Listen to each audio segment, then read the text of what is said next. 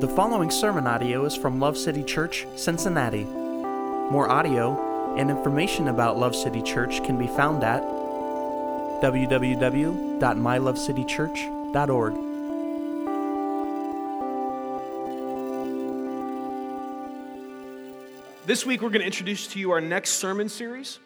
It's going to be called Roots, and what we're going to do is explore the core values of Love City Church. Turn with me, if you have a Bible, to Colossians 2, verse 6.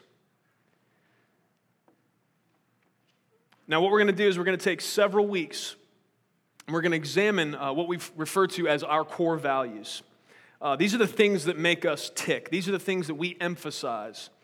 All that we do as it pertains to our mission and ministry is influenced by these core values. As with our vision and mission, we endeavor to stick close to what King Jesus makes clear is important through the Scriptures. That's how these core values were shaped. So let's read Colossians chapter 2, verse 6 through 10 together, and we'll go on from there. Spend time in God's Word. Okay? Here we are. Verse 6, chapter 2, book of Colossians. Therefore, as you have received Christ Jesus the Lord, so walk in him. Having been firmly rooted and now being built up in him and established in your faith, just as you were instructed, and overflowing with gratitude. See to it that no one takes you captive through philosophy and empty deception, according to the tradition of men, according to the elementary principles of the world, rather than according to Christ. For in him all the fullness of deity dwells in bodily form. And in him you have been made complete, and he is the head over all rule and authority. These values for us, they're a big part of our root system. Now, the roots on any plant, they draw up nutrients from the ground, but another thing that they do is they're the way that plant is stabilized. It's the way that plant is anchored to the ground. And it's what keeps it from being knocked over by whatever wind or storm may come along. And we see the warning about not being taken captive by philosophy and empty deception or the tradition of men. This is not a warning only for the Christians at Colossae, but a warning for all of us, because it's a prevalent human tendency to fall prey to get pulled away by philosophy and empty deceit, and get pulled away by distractions and deceptions. And so Paul's warning us here about that. And the reality is, I don't know how much you pay attention, but there's enough crazy stuff out there that it's honestly like a theological minefield trying to navigate through and discover what really is the truth. We have folks out there now that they refuse to talk about sin. They deny that there's a hell. There's those that won't say clearly that Jesus is the only way to have eternal life, and they'll still claim to be his followers. This stuff sows confusion. This is not what the Word teaches. The only reason we have any way whatsoever of knowing who God is, what he thinks, or what he expects of us is this Word right here. This Bible is the inspired and authoritative Word of God, and when people want to try to stray away from that and they want to inject into it their opinions and their high thoughts and their philosophies, what they end up doing is stripping the Bible of its power to change men and women. Yes, oftentimes the Bible will disagree with what you think. That's good. You should just then agree with the Bible. It wins, you lose. It's stood a lot longer than you have. Amen? I'm sure you're thrilled about that. I actually am. I know I need it. I don't overassume my own intelligence. I realize I'm lacking in much, and that God's much smarter than me. And so I receive his rebuke, his correction, and encouragement whenever I can get it. There's all kinds of examples of guys rising up saying that they're the Messiah, that they're the second coming of Christ. I could name a bunch of names for you. Short trip to the internet would reveal all of that. And these guys, they want you to drink some special Kool-Aid, after they empty your pockets and empty your bank account. And everybody pledge their allegiance to them when nothing that they're saying lines up with the Scriptures God gave us. There are men who become obsessed with pinpointing a day in the future that God's Word tells us clearly no one will know but the Father. And then they suck people in with hype and empty deception. They get these people to pay for billboards and advertisements telling everybody that Jesus is going to return on some certain day. And then when it doesn't happen, they retreat, right? They retreat from their statement with some, poppycock answer like, Oh, you know what, guys? You know what happened? You know what happened here? I didn't carry the 1 when I was doing my calculation. So actually, it's next year. That's when Jesus is going to come back. So just give it another year. My prophecy will come true here. And then, year 2 comes around. It doesn't happen again, and then the guy disappears. So either the followers he fleeced buried him somewhere, or, he's drinking drinks with umbrellas in it somewhere with their money. So it's all deception, and it's all useless. There are some that are transfixed upon outer appearance, what people do or don't wear, when God makes it clear that modesty is important, but humble hearts much more so. There are countless other schemes and deceptions and philosophies and traditions that are from the enemy to distract God's people from the things we're really called to focus on. These core values are for us. They're an anchor that keep us held fast to our precious Savior and the rock of our salvation. That's what these core values do for us. They assure that we are not blown about by every deception and strange wind of doctrine. They keep us focused on what the Scriptures hold high. If Jesus cares about something, I want to care about it. And He's made it plain that certain things should be emphasized. Others are less important. All of the counsel of the Word of God should be considered. But honestly, the other thing that these core values do is they help us not to get bored, because just the 5 things that we've set aside as core values here are enough to keep God's people busy in prayer and busy walking them out. Amen? I'm going to give you these 5 core values, and I'm going to give you a brief description of what they mean, and we will expound upon them in the coming weeks. Okay? The first core value, and it's first on purpose because all of the other ones really flow out of it. None of the other ones would make much sense without it. This core value is that we are gospel-centered in everything, okay? Now, this means that we hold the good news of the gospel in the proper high esteem where it belongs. Our vision, it's another word for our goal, right? So I use terms like vision and mission. I don't want you to get lost. When I say vision, our vision, the vision for Love City Church, that's the goal. That's what we want to reach. That's what we believe God put us here to do. Our goal is for as many people as possible to meet, love, and worship Jesus. That's our goal. As many people as possible, we want to introduce them to King Jesus. Because we believe, we are totally convinced that that is where their joy is going to be found, in relationship with the God that made them. That's where their purpose is going to be found. That's where peace is. All the things people are searching for everywhere else, it's found in God. And the only way to Him is through the sacrifice of King Jesus. So we want to introduce people to Jesus. That's our vision. And this happens through believing the good news of the gospel. That's how that whole transaction occurs. Now, our mission, okay, so that was the vision, that's our goal. Our mission, how we accomplish the goal, right? So the vision is like, that's what I want you to do. The mission is, here's how I want you to do it, is to love God, love people, and make disciples. And this is only possible through the power of the gospel. The gospel has the power to set people free from sin and death, and to equip and excite God's people for being a part of that glorious eternal work. So the gospel is so woven throughout all it is that we do and all that is that we're about. It's really inseparable, and it'll come up so often that it may seem exhaustive, but it's on purpose because it's very easy. It's very easy. I see it happen all the time, and some of you know what I'm talking about. Churches that should be about Jesus and His business of reconciling broken, lost, dying people to Himself, they get confused and they get distracted and they get focused on other things. It's not wrong to do other things, but we got to put first things first. The gospel is first for the Christian.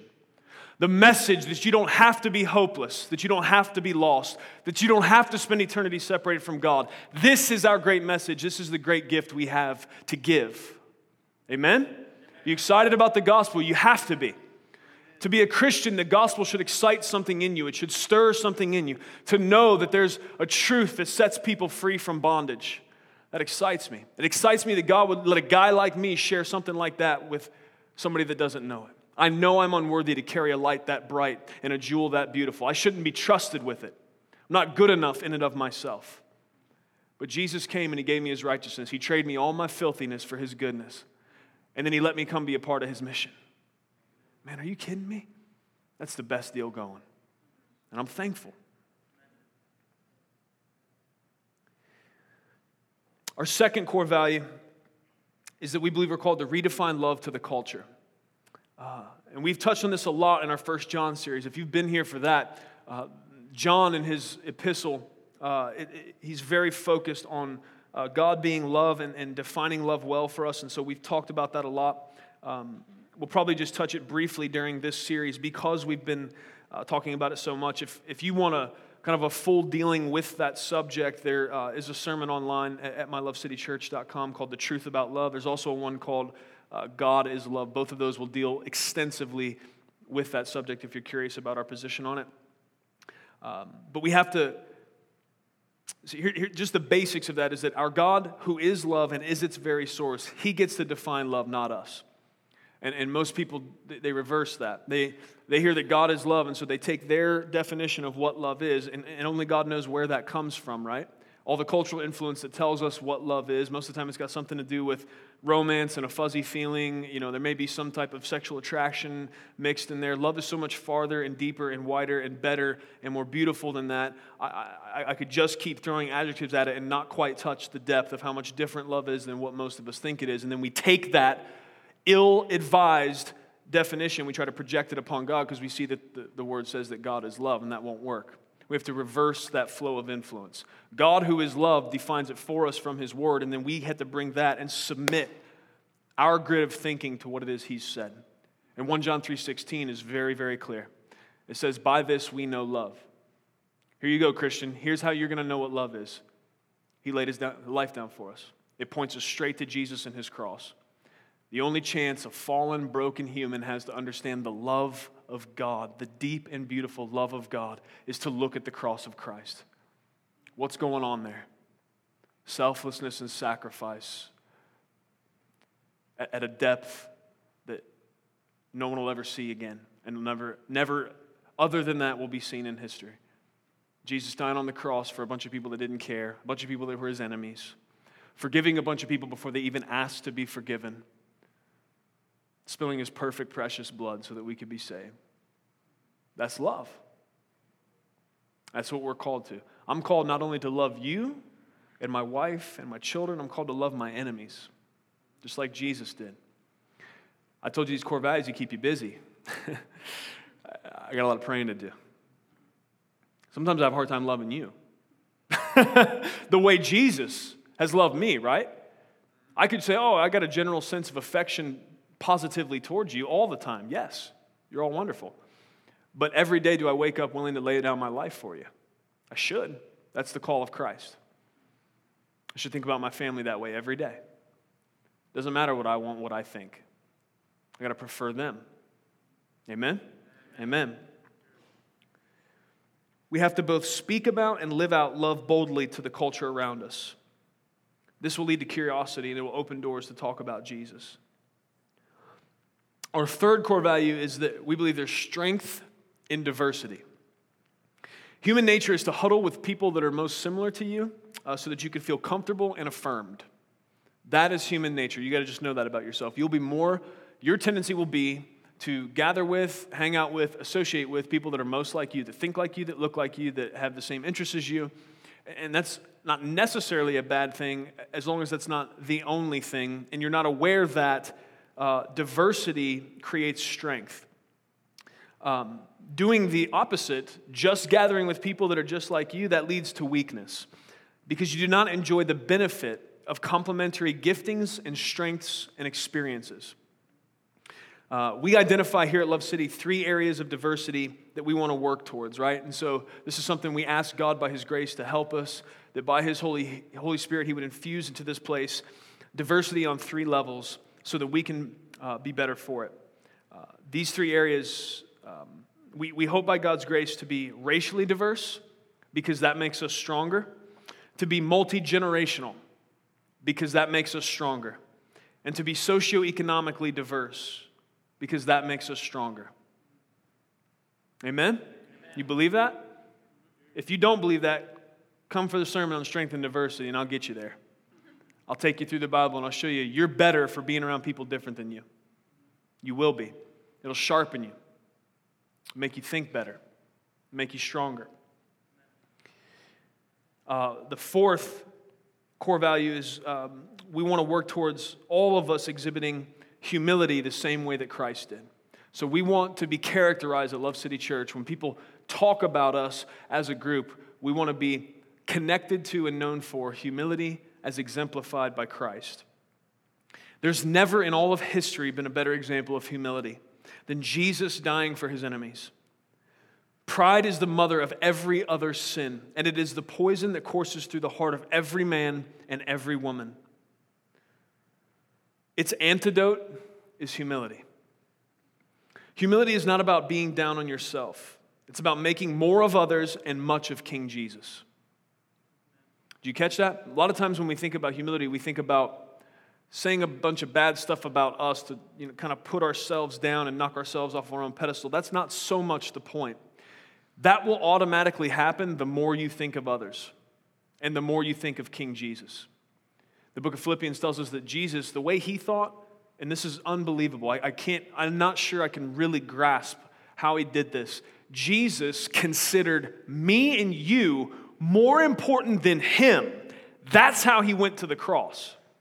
That he had to consider us of higher value than himself to sacrifice himself in our place for our sins.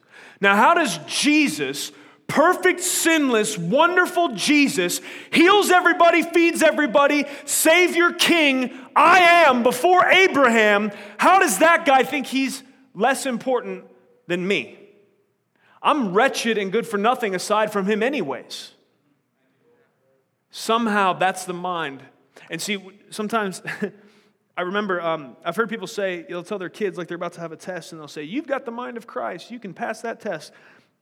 Listen, I believe Jesus will help you with your test, but that's the wrong verse. The mind of Christ is talking about there is that mind I just described to you. The mind of Christ described in those scriptures is the mentality he had of just unbelievable humility. That somehow he considered us, imperfect sinners, more important than himself. And that was a part of how the whole transaction happened at the cross. I'm not more important than King Jesus, ruler of the universe. Are you? But that's how he thought about it. Here's what he did.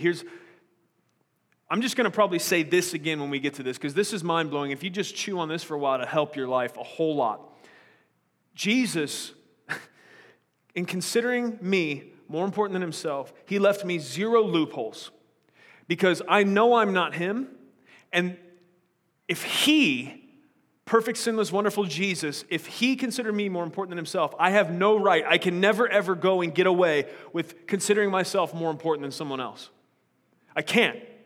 He did the most extreme example of humility possible in him, perfect him, considering me more important than he was. And so I have to do that to follow after him.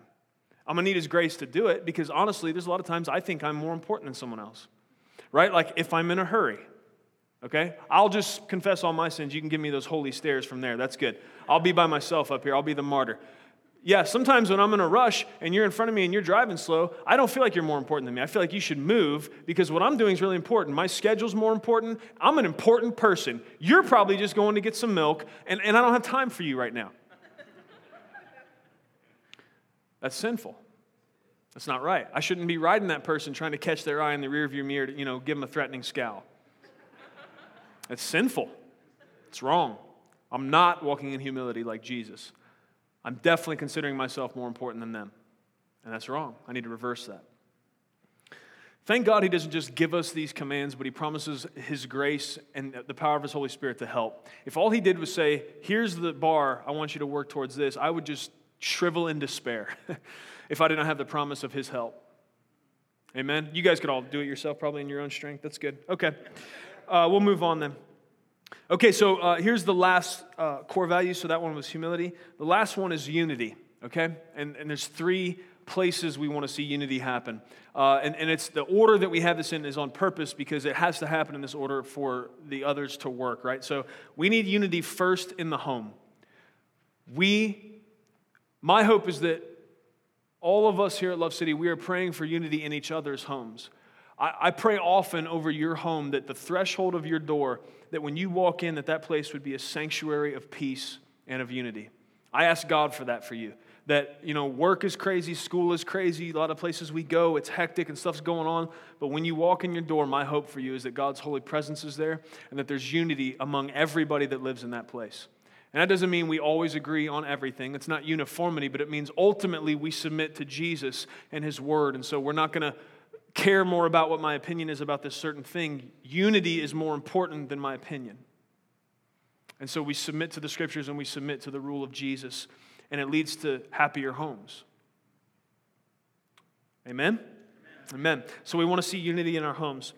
Then we want to see unity in the local church, right? So if we don't have it first in the home, it's going to be very hard then for us to come together and have a bigger family and have unity, right? So we got to get it right in our homes first. We got to care about it there first. And then when we come together, we add more personalities and we add more people and we add more mouths and opinions. And now we got to work towards unity, right?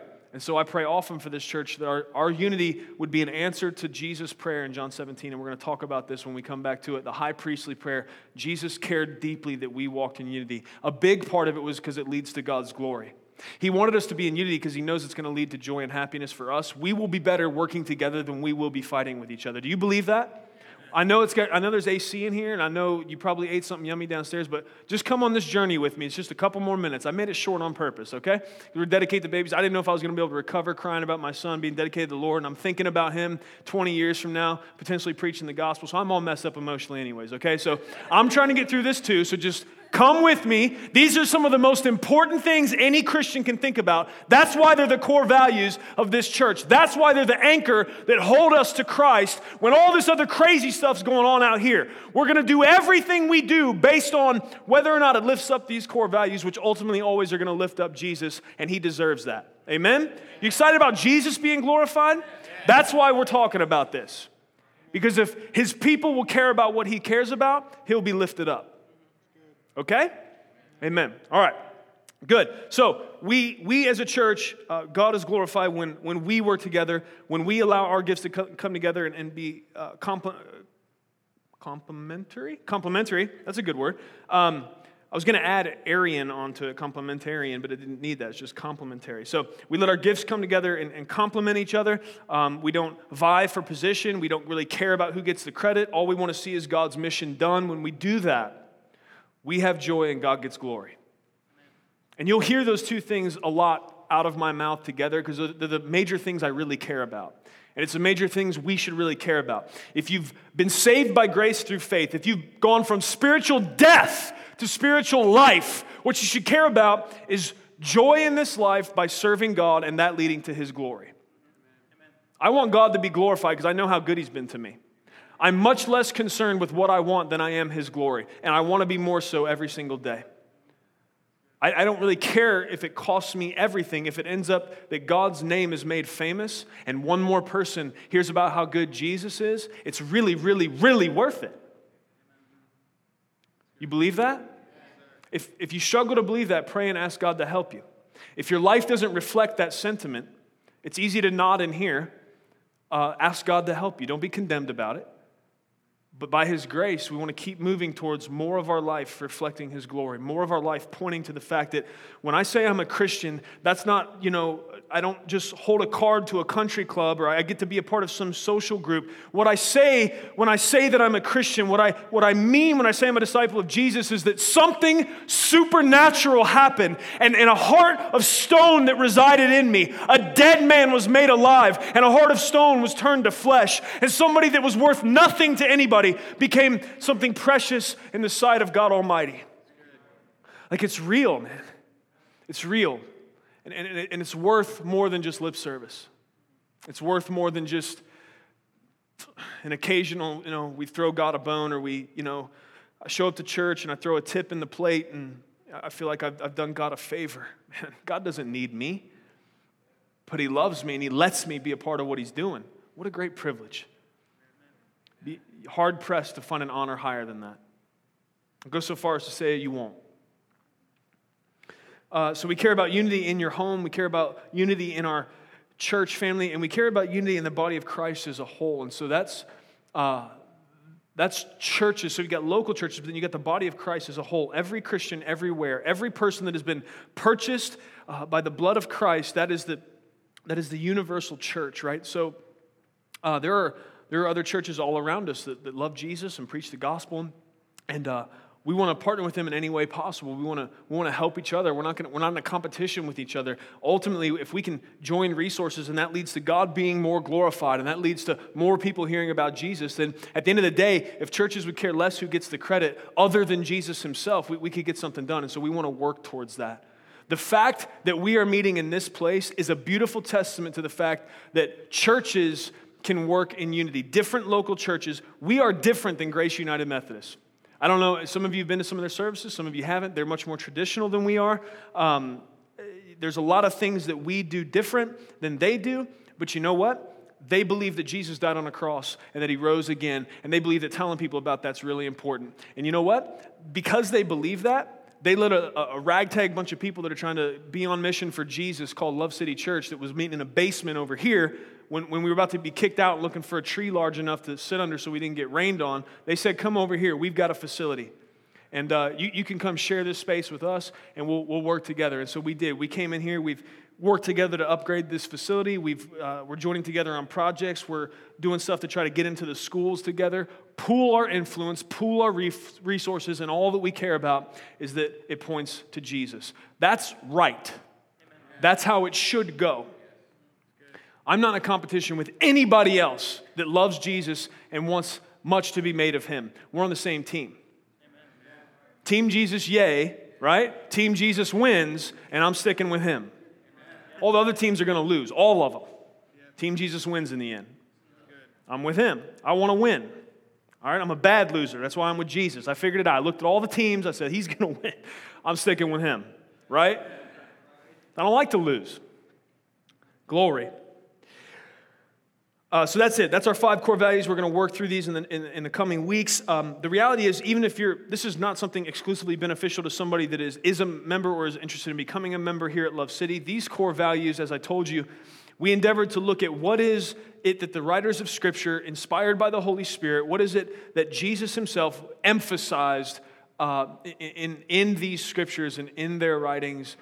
We believe that these things represent the most paramount truths of the Scriptures, and so these things would be beneficial for any Christian anywhere to hear about and to understand better and to be excited about. And so even if you're not somebody that comes regularly or plans on coming regularly to Love City, you're welcome to attend these services and get excited about what Jesus is excited about.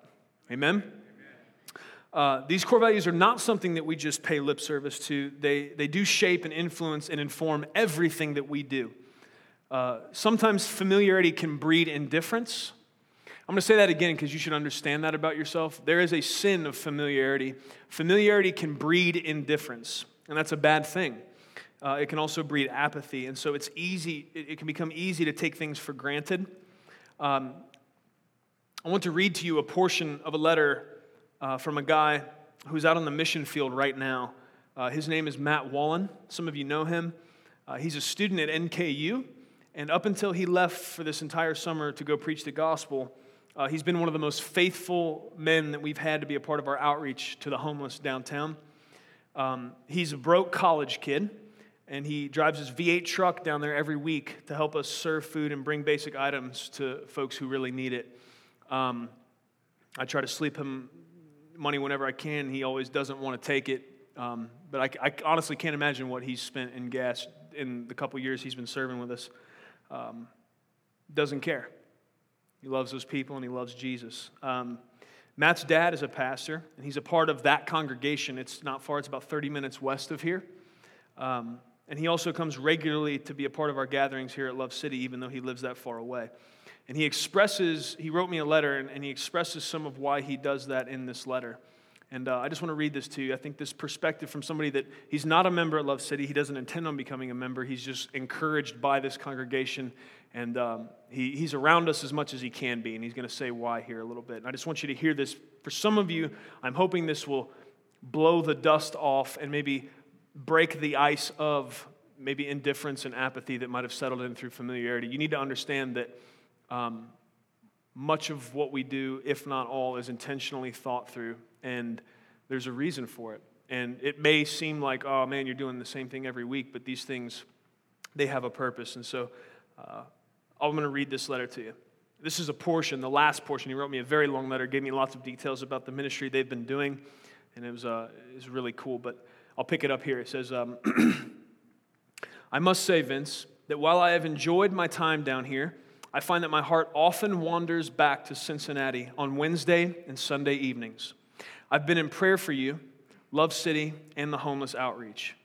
Being down here has made me truly appreciate the ministry that is being done through Love City, and I'm so blessed to know such an amazing group of believers. I cannot express to you how much I appreciate the fact that the church tries desperately to do things the way that is most glorifying to God and scripturally sound. I love that the gospel is outlined every week, for there are so many that have never heard, and it is a reminder that must always be fresh on our lips. I love that communion is taken every week, and that it is clarified that it's only for believers, as it is a refreshing symbol of the love and work of Christ's sacrifice and his relationship with his children.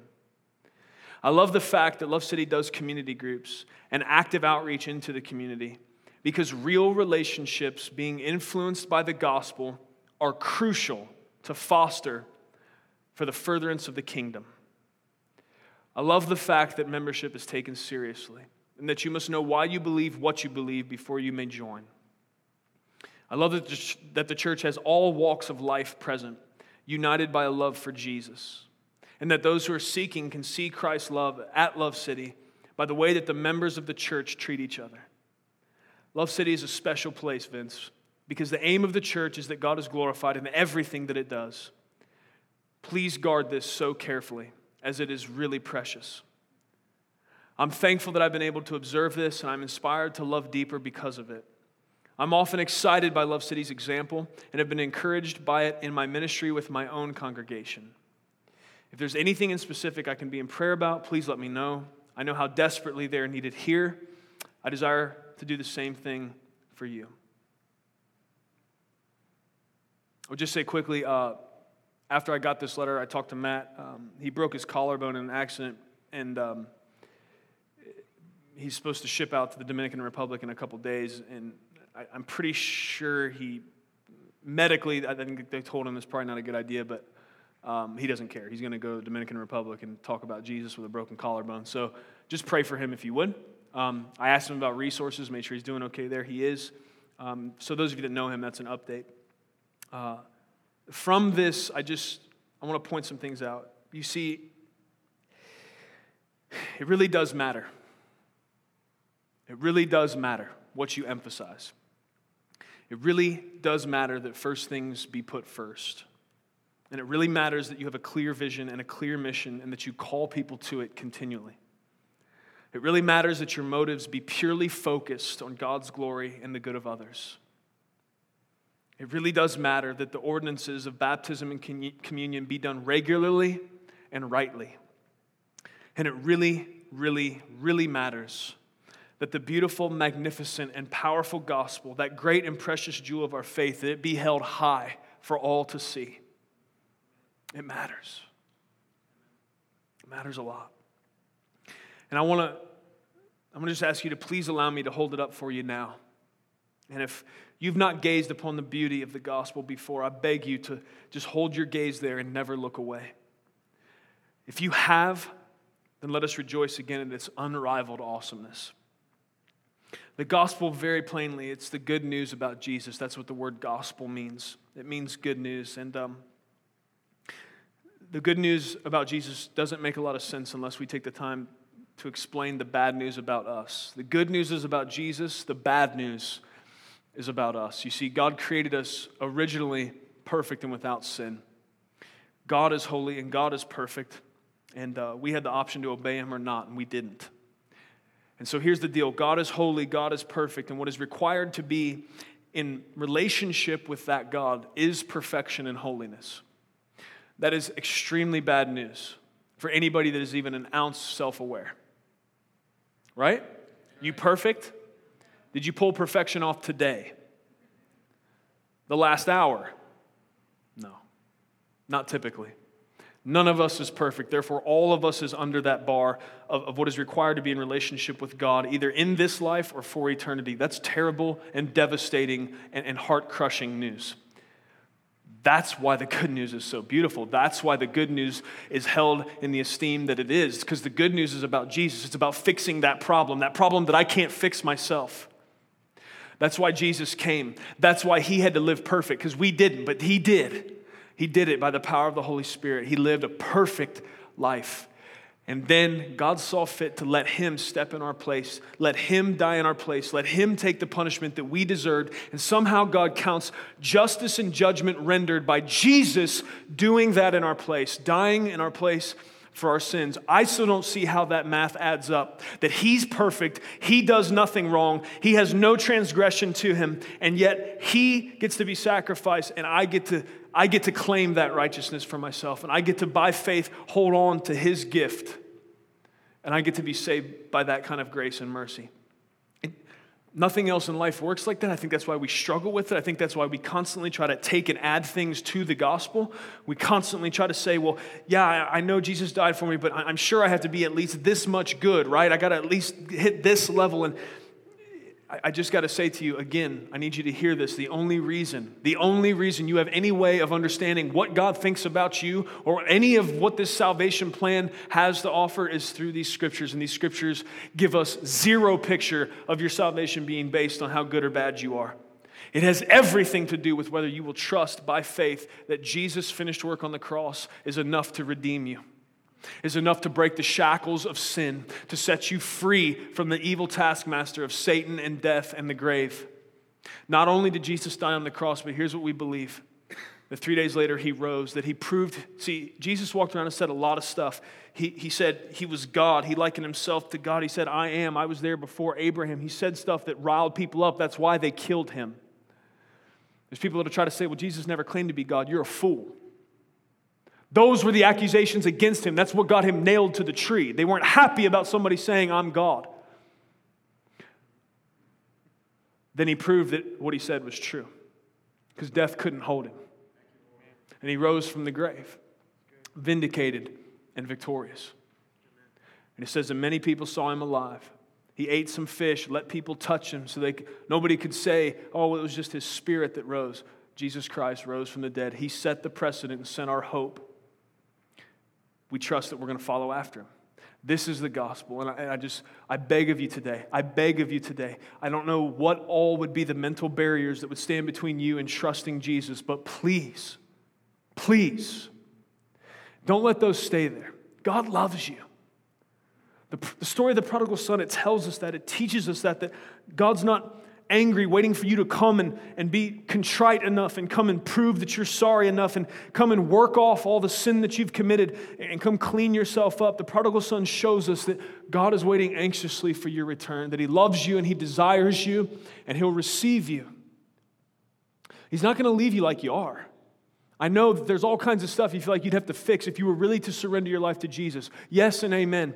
But you don't have to do that alone. You don't have to clean yourself up first and come present yourself to God. My babies, God calls himself a perfect father. My children, if they sin or they fall or they fail, they don't have to go and do some kind of salvific work to clean themselves up to prove they can come to me and have a conversation about wanting to do better.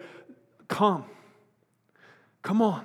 I want to hear that you're struggling, and I want to help any way I can. And God is a better dad than I could ever even possibly imagine to be. Don't stay away from him. Not one more minute. I'm welcoming you today to trust Jesus by faith. And you can do that right where you're at. Here, I had this conversation with somebody just yesterday. They struggle with feeling like they had to do the sign of the cross every time they prayed, and then they struggled to understand. This guy was telling me over and over again, I don't know how to pray. And I said, brother, my kids do not have to do the sign of the cross and come to me and say some certain 5 sentences before they can speak to me. My kids are welcome to come jump up on my lap at any time and say, Daddy, I need this or I want this. And sometimes I'm going to tell them yes, sometimes I'm going to tell them no, and sometimes I'm going to tell them wait. Interestingly enough, those are the 3 answers you'll get from God. And whichever answer he gives you, it's for your good because he loves you. He really loves you. He loves you more than anybody. He proved that. That's what the cross is about. I need proof that God loves me. Look at the cross, dear one.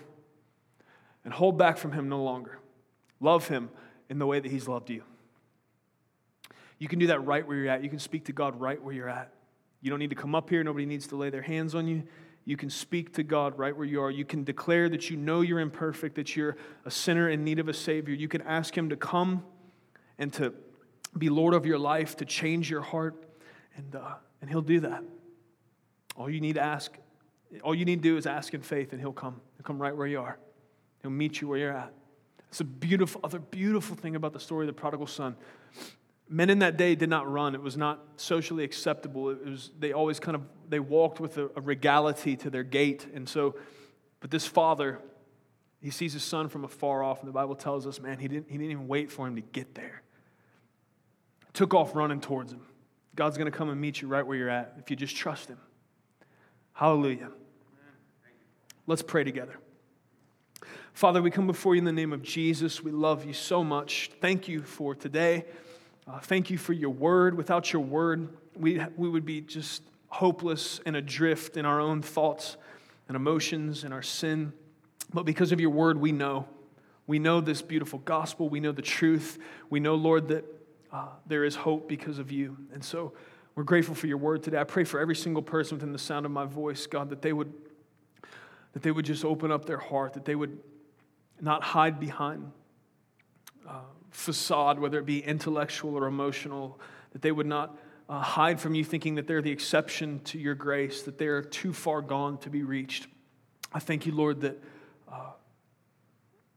your grace is not taxed by even the most wicked of sinner. Thank you, Lord. I thank you, Lord God, that we have begun here a trend of gospel legacy, that we have people who are serving you and loving you and obeying you, and they're teaching their children to do the same. And I just thank you, Lord God, that if you do decide to hold off and you do not return before this could happen, that our children and their children will serve you, and that our children will teach their children when they sit and when they stand and when they rise and when they go to sleep, and every moment they possibly can, that they will point them to you and they will teach them your word.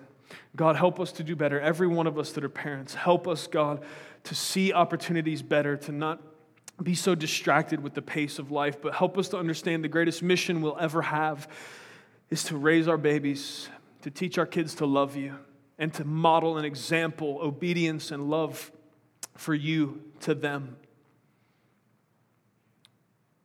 We need your help in this, Lord, because we are prone to get sidetracked and distracted, to think anything else is more important than the job you gave us in stewarding your kids.